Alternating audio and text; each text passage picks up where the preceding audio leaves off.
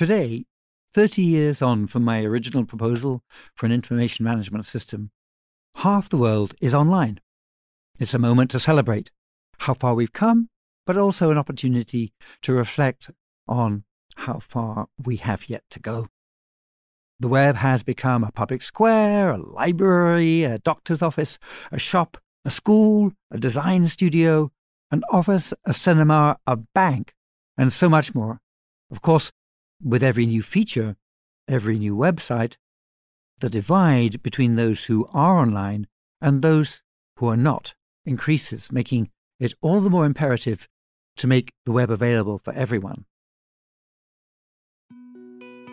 Hello, everyone. Welcome to Inclusion Hub Podcast. I'm Sam Prue, Accessibility Evangelist at Fable, a leading accessibility testing platform powered by people with disabilities. I'm also blind. Consequently, I know all too well the challenges posed by an inaccessible and non-inclusive web. Barriers affecting more than 1 billion people worldwide, whose voices are not adequately heard, whose rights are too often ignored, and whose daily lives are impeded due to its flawed design. I also know that it doesn't have to be this way. As you'll learn, it never had to. InclusionHub.com, an online community and crowdsourced resource directory dedicated to improving digital accessibility and inclusion for all, launched this podcast to illuminate the ongoing struggle for equality faced by so many people living with disabilities around the globe. Together, we hope to amplify the voices of our community, discuss obstacles and important improvements, and, just maybe, help change things for the better. We're sponsored by Inclusion Hub's founding partners, leading customer relationship management software provider Salesforce, HubSpot Diamond partner agency Mori Creative Studios, Fable, and Be My Eyes, a free app connecting blind and low-vision people with sighted volunteers, which I myself use. The voice you heard at the top was Tim Berners-Lee, the founder of the World Wide Web and director of the World Wide Web Consortium, a digital community that develops web standards. In March 2019, Berners-Lee released that recording to commemorate the 30th anniversary of the World Wide Web. His remarks also served as an acknowledgement that his dreams of a fully accessible web had yet to materialize. For millions across the globe, navigating the digital world can be painstaking, if not altogether impossible. And that's because for years, the people behind popular tech platforms failed to incorporate web accessibility. Consider this. An estimated 15% of people on this planet experience a disability. And it's critically important to stress, right here at the beginning of this podcast, that having a disability is not the exception, nor a curse. Disabilities know not race, sex, age, nationality, nor socioeconomic status. Disabilities do not discriminate. They are not relegated to one country. They do not judge. Disabilities, rather, are fundamental components of the human experience. The fact is, the majority of people on this planet will, at one or more points during their lives, experience a disability. The coronavirus pandemic underscores this. And as it shuttered businesses and schools across the globe, essentially forcing the world online, it also highlighted the inherent disparities regarding digital accessibility. Digital accessibility and inclusion, ensuring the web and all of its offerings is available to everyone, everywhere, is not a quick fix.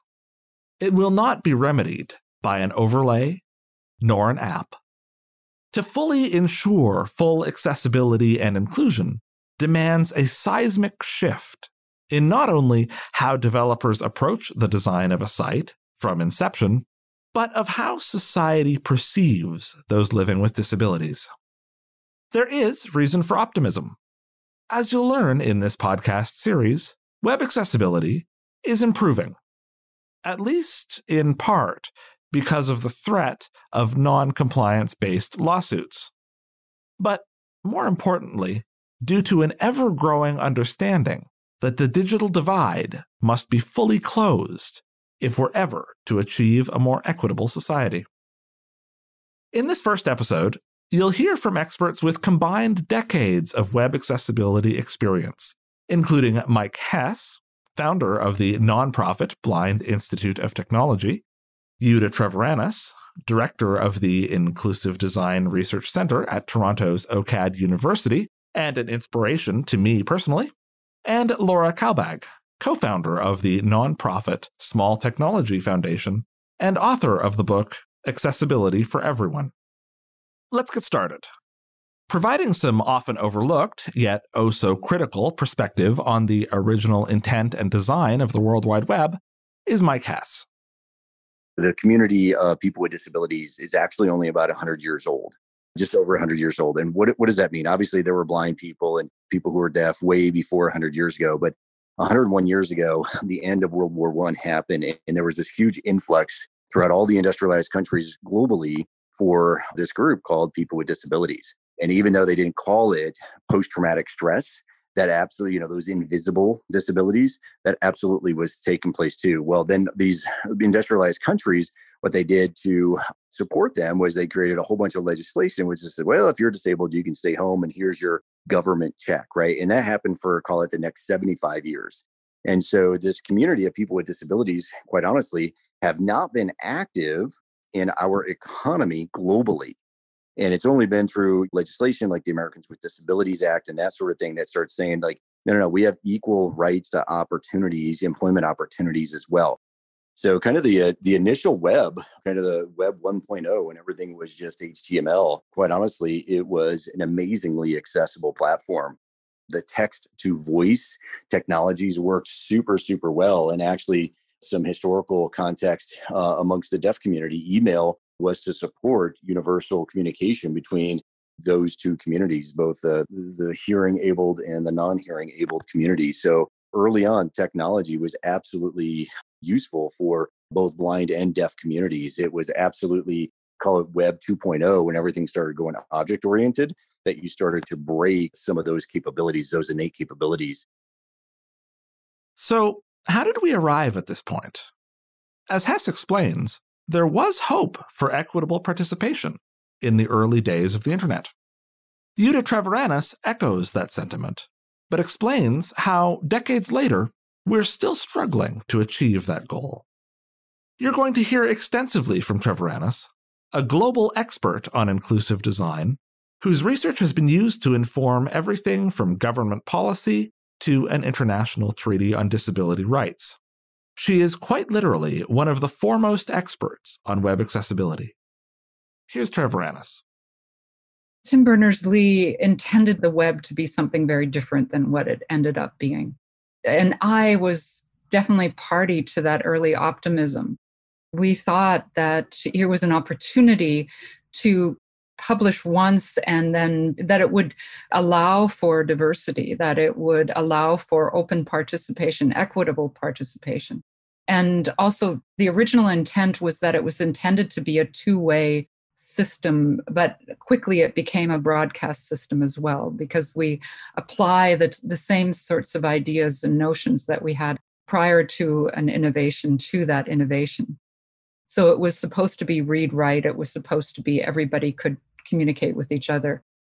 Very quickly, because of the way that the Web W3C was structured, and because of membership from corporate private interests, and of course, corporate private interests want to lock up IP, have competitive advantage, and at the same time, there was this narrative of entrepreneurship, of breaking things, of quick wins and quick profit, addressing the largest customer base. And so the optimistic and beneficial parts of the vision of the web as this place that was equally accessible to everyone and where everyone could participate were taken over by ways of protecting IP, whether it was CSS initially, but the language that is used or the markup that's used to determine how something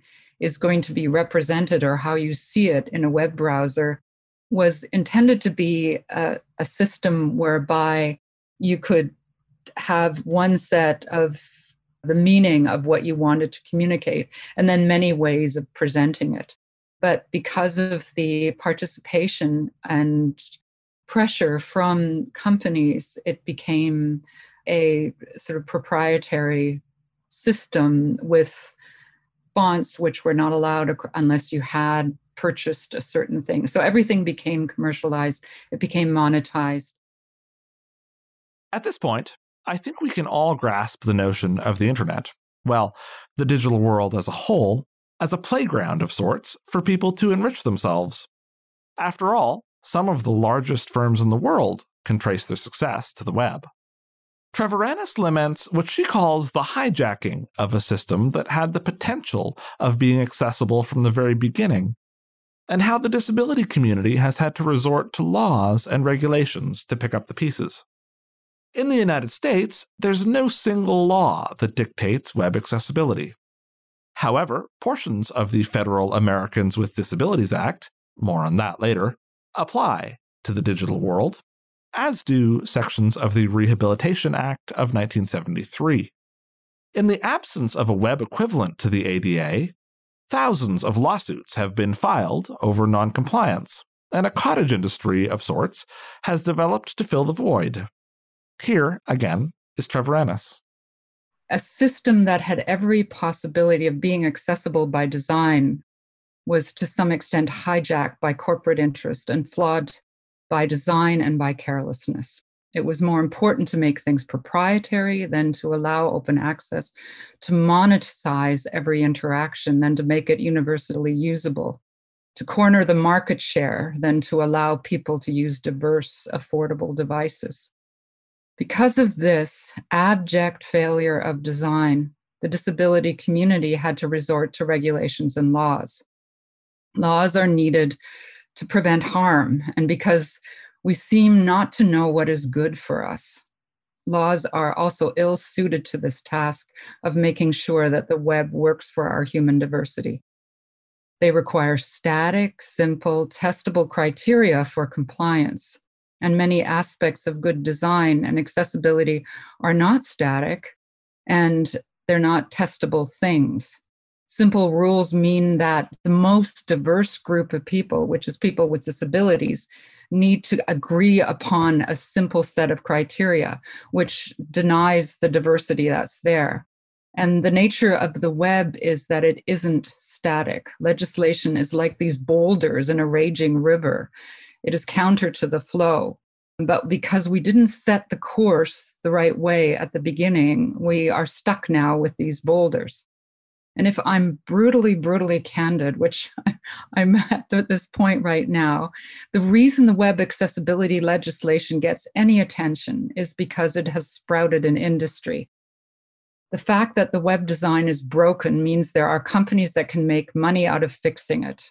The fact that there are now laws means that these companies can scare and threaten you with the legal risk of noncompliance, backed up by lawyers who can also profit from this. The companies also have a built-in unassailable PR story. They're helping people with disabilities. This means there are now powerful advocates at the standards tables whose interest it is to strengthen the web content legislation, but not fix the overall problem by making the web accessible by default through things like the authoring tools, the browsers, the markup, the code, because that would end the burgeoning web accessibility industry. Hess and Treviranus have done a great job laying out how we ended up where we are today. With that understanding in mind, it's important to hone in on some of the basic elements of web accessibility. Helping us better comprehend these standards is Laura Kalbag, co-founder of the Small Technology Foundation, a nonprofit that advocates for social justice in the digital age. She is also the author of the book Accessibility for Everyone. Here's Kalbag. It's incredibly important to build accessible websites, apps, platforms, anything on the web, because by not designing and making things accessible, we're excluding disabled people. And this is a really key thing about accessibility. A lot of people will talk about how accessibility, and the name of my book is Accessibility for Everyone, makes the web available to everyone. And it does. But the key thing is that when we don't consider accessibility, when we don't consider people's accessibility needs when they're using the web, we actually exclude people from being able to access what we're building. So when we're looking at trying to make our technology accessible, we're trying to do sort of 4 essential things. We want to make it easy to see, easy to hear, easy to understand, and easy to interact. And so there are a huge variety of disabilities that might affect the way you access the web in those different things. So you might perhaps be blind and maybe use a screen reader, maybe you use a Braille input. And so these will mean that if the website isn't designed in a way that makes it easy for your screen reader to understand or for your Braille input to be used, then it will be very difficult for you to be able to access that technology. And the same for if you're deaf, if your site has a lot of videos on it and you don't have captions or you don't have a transcript, well, then you're making it impossible for people who are deaf to access your content. One of the examples I like to give about web accessibility is comparing it to the accessibility of a building. When you build a building, a modern building nowadays, you wouldn't put steps out the front. You would put a ramp up the front if the building was raised from the ground, or you would try to put the building on the ground so that you didn't need any steps or need any ramp in the first place. You would put up railings so that people could have something to rest on or to use as a guide for going up the stairs or a ramp. You would put lifts in. You wouldn't make everything stairs. That doesn't just help the people who want to visit your building, it helps the people employed within your building as well. It helps everyone. And so I think that building accessibility is a really good comparison for the accessibility of technology. And also because we tend to think automatically about the accessibility of buildings. It's something that the people building them tend to care about, but it's also something we notice. We notice if it's hard to get into a building. We don't really have the same kind of awareness around technology and the accessibility of technology. It's not as ingrained in us. It's not something that we as an industry have been caring about for as long. Let's pick up where Kalbag left off. And that's her contrast of the physical and digital world. In the United States, for instance, the Americans with Disabilities Act of 1990 is the crown jewel of disability rights legislation. Not only does it outlaw discrimination based on someone's disability, but it also sets the standards for how public spaces must operate. While there is no digital equivalent, the W3C accessibility guidelines provide critical advice and information about how to improve digital accessibility across the internet for all. Unfortunately, not every website or company adheres to these key standards, and this is where lawsuits for breaches of the ADA have stepped in to play a formidable role in forcing such crucial change. As Kalbag notes, accessibility lawsuits are especially common in the United States, and one of the more infamous cases targeted internationally recognized singer-songwriter superstar Beyoncé, whose website, according to a 2019 suit, was inaccessible to blind people. Specifically, images on the site didn't include alt text, which is commonly used to help those of us using screen readers understand what an image depicts. Here's Kalbag again. So particularly in the US, lawsuits have been used to make certain websites more accessible. I think one of the most famous ones is that Beyoncé was sued about the accessibility of her website. Now, I'd like to see it as a carrot and stick approach. So the idea is that with the carrot and stick analogy, that you have a donkey and you can offer to hurt it with the stick in order to make it go faster, or you can dangle a carrot in front of its nose to make it want to walk further forward. And then, of course, you give it a carrot at the end of the journey. And so if you actually want to punish people for doing harm and for not caring about accessibility, then fair enough, you have the stick, you have the opportunity to do lawsuits and things like that. But I think it's far better for us to go for the carrot approach. We've got to try to do is encourage people to understand and care about accessibility, to realize that really it is what we should be doing by default as a part of designer development. It is a part of our role in the jobs that we do. Now, we each have the different areas of accessibility that are particularly relevant to our particular roles. So if you're a developer, you might want to have a good understanding of HTML and how that affects accessibility, because that's incredibly important. Even as a designer or a content writer, it's actually quite useful to have that knowledge.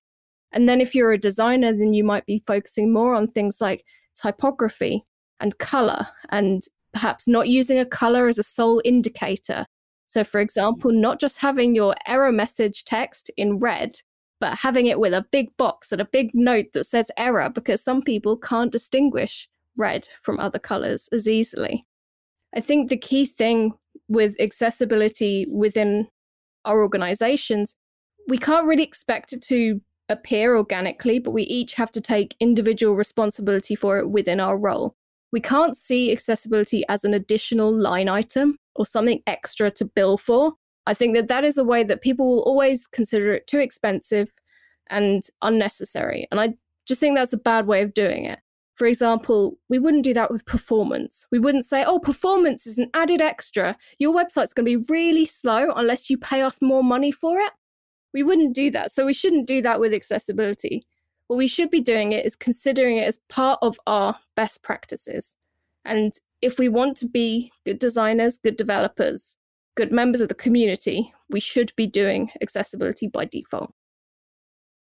As crucial as ADA noncompliance lawsuits are in instigating really important changes to improve accessibility, Hess and Treviranus stress that due to the aforementioned issues with the original code and inaccessibility of the web from the outset, even such seemingly positive legal and enforcement actions, such as suing entities into compliance, in and of itself feeds the overarching vicious cycle and cottage industry of companies profiting from the current state of affairs. They argue it's all actually making the problem even worse. Here again are Mike Hess and Jutta Treviranus. All you got to do is Google the lawsuits when it comes to the accessibility mishaps that have happened out there. They are numerous, they are public, they are large. I believe one of the challenges with this approach, though, of compliance is actually almost exacerbating the accessibility journey because, again, there are very, very large firms within the accessibility space that they just have a whole bunch of attorneys on retainer, and they're 2-3 times a day they're looking at all the current lawsuits, both at the federal level and at the states level. Organizations that are literally hiring blind people, screen reader users, paying them $12 an hour to go out there, and if you've got a public website and it's not something to be done, they send out a letter to them, and for the low price of $45,000 will go away.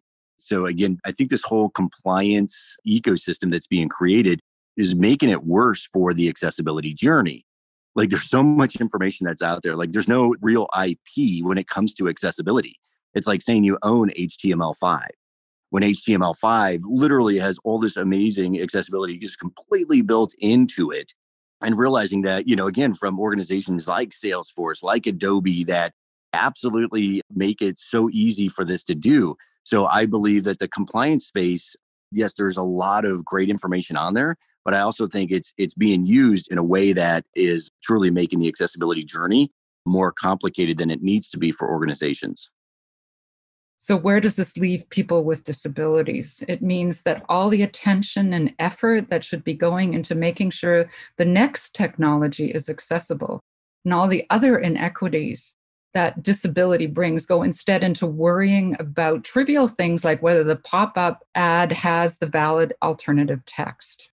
In the meantime, we have AI decisions that are fundamentally biased against people with disabilities. We don't have the time and energy to design virtual and mixed reality systems that work for people with disabilities. Our social media is only powered by popularity, and disability issues are not popular, and it goes on and on and on. This is where we are right now. I would rather be advocating that people demand that the tools used to create web apps and content make it accessible by default and provide support for the things that require human effort, like the descriptions. Because we've created a web that is broken by design and carelessness. Everybody creating content for the web has to help fix it. We have a moral responsibility to do this and to comply with the necessary stick because we ignored the carrot in good design. I'm hoping we don't make the same mistake in the next emerging technology. Wow. Thank you for listening to this inaugural episode of the Inclusion Hub podcast. As our guests have said, there is much, much work to be done to make the internet and its countless websites truly accessible. Yet this journey begins, as so many others do, with education, understanding and identifying the true root of the larger, ever-spreading issue of inaccessibility. It's only then that we can even begin to attempt to remedy it and implement true, lasting solutions. Please, if you take anything from these extraordinary conversations, know in your hearts of hearts that you are all fundamental components of this. You are all forces of change. You are the future, not just of the internet, but the bearers of a vision of truth, wherein everything, whether websites or physical buildings or even virtual realities, must be accessible for all. Your personal journey begins now. Head to inclusionhub.com and check out our founding partners who sponsor this pod. HubSpot Diamond Partner Agency Mori Creative Studios at moricreative.com, cloud-based customer relationship management platform Salesforce at salesforce.com, and Be My Eyes, a free app connecting blind and low-vision people with sighted volunteers for visual assistance at BeMyEyes.com. Of course, be sure to also check out inclusionhub.com for all things digital accessibility, from insightful blogs to our directory of companies dedicated to trying to make this world a better place for those with disabilities. Recommend others that are trying to make a difference, too. Join our online community. Become involved. Tell your friends and loved ones about this podcast. Subscribe wherever you listen to your favorite podcasts, and rate and review us. It's all free. Once again, this is Sam Prue, host of Inclusion Hub Podcast. As I mentioned at the top, I'm also accessibility evangelist at the accessibility testing platform Fable, which is powered by folks with disabilities. Learn more about me and Fable at makeitfable.com. Please join us for the next episode, in which we continue this important conversation about the historical and ongoing struggle for accessibility and inclusion. We can get there. Goodbye for now, and remember that a more accessible and inclusive world is a better world.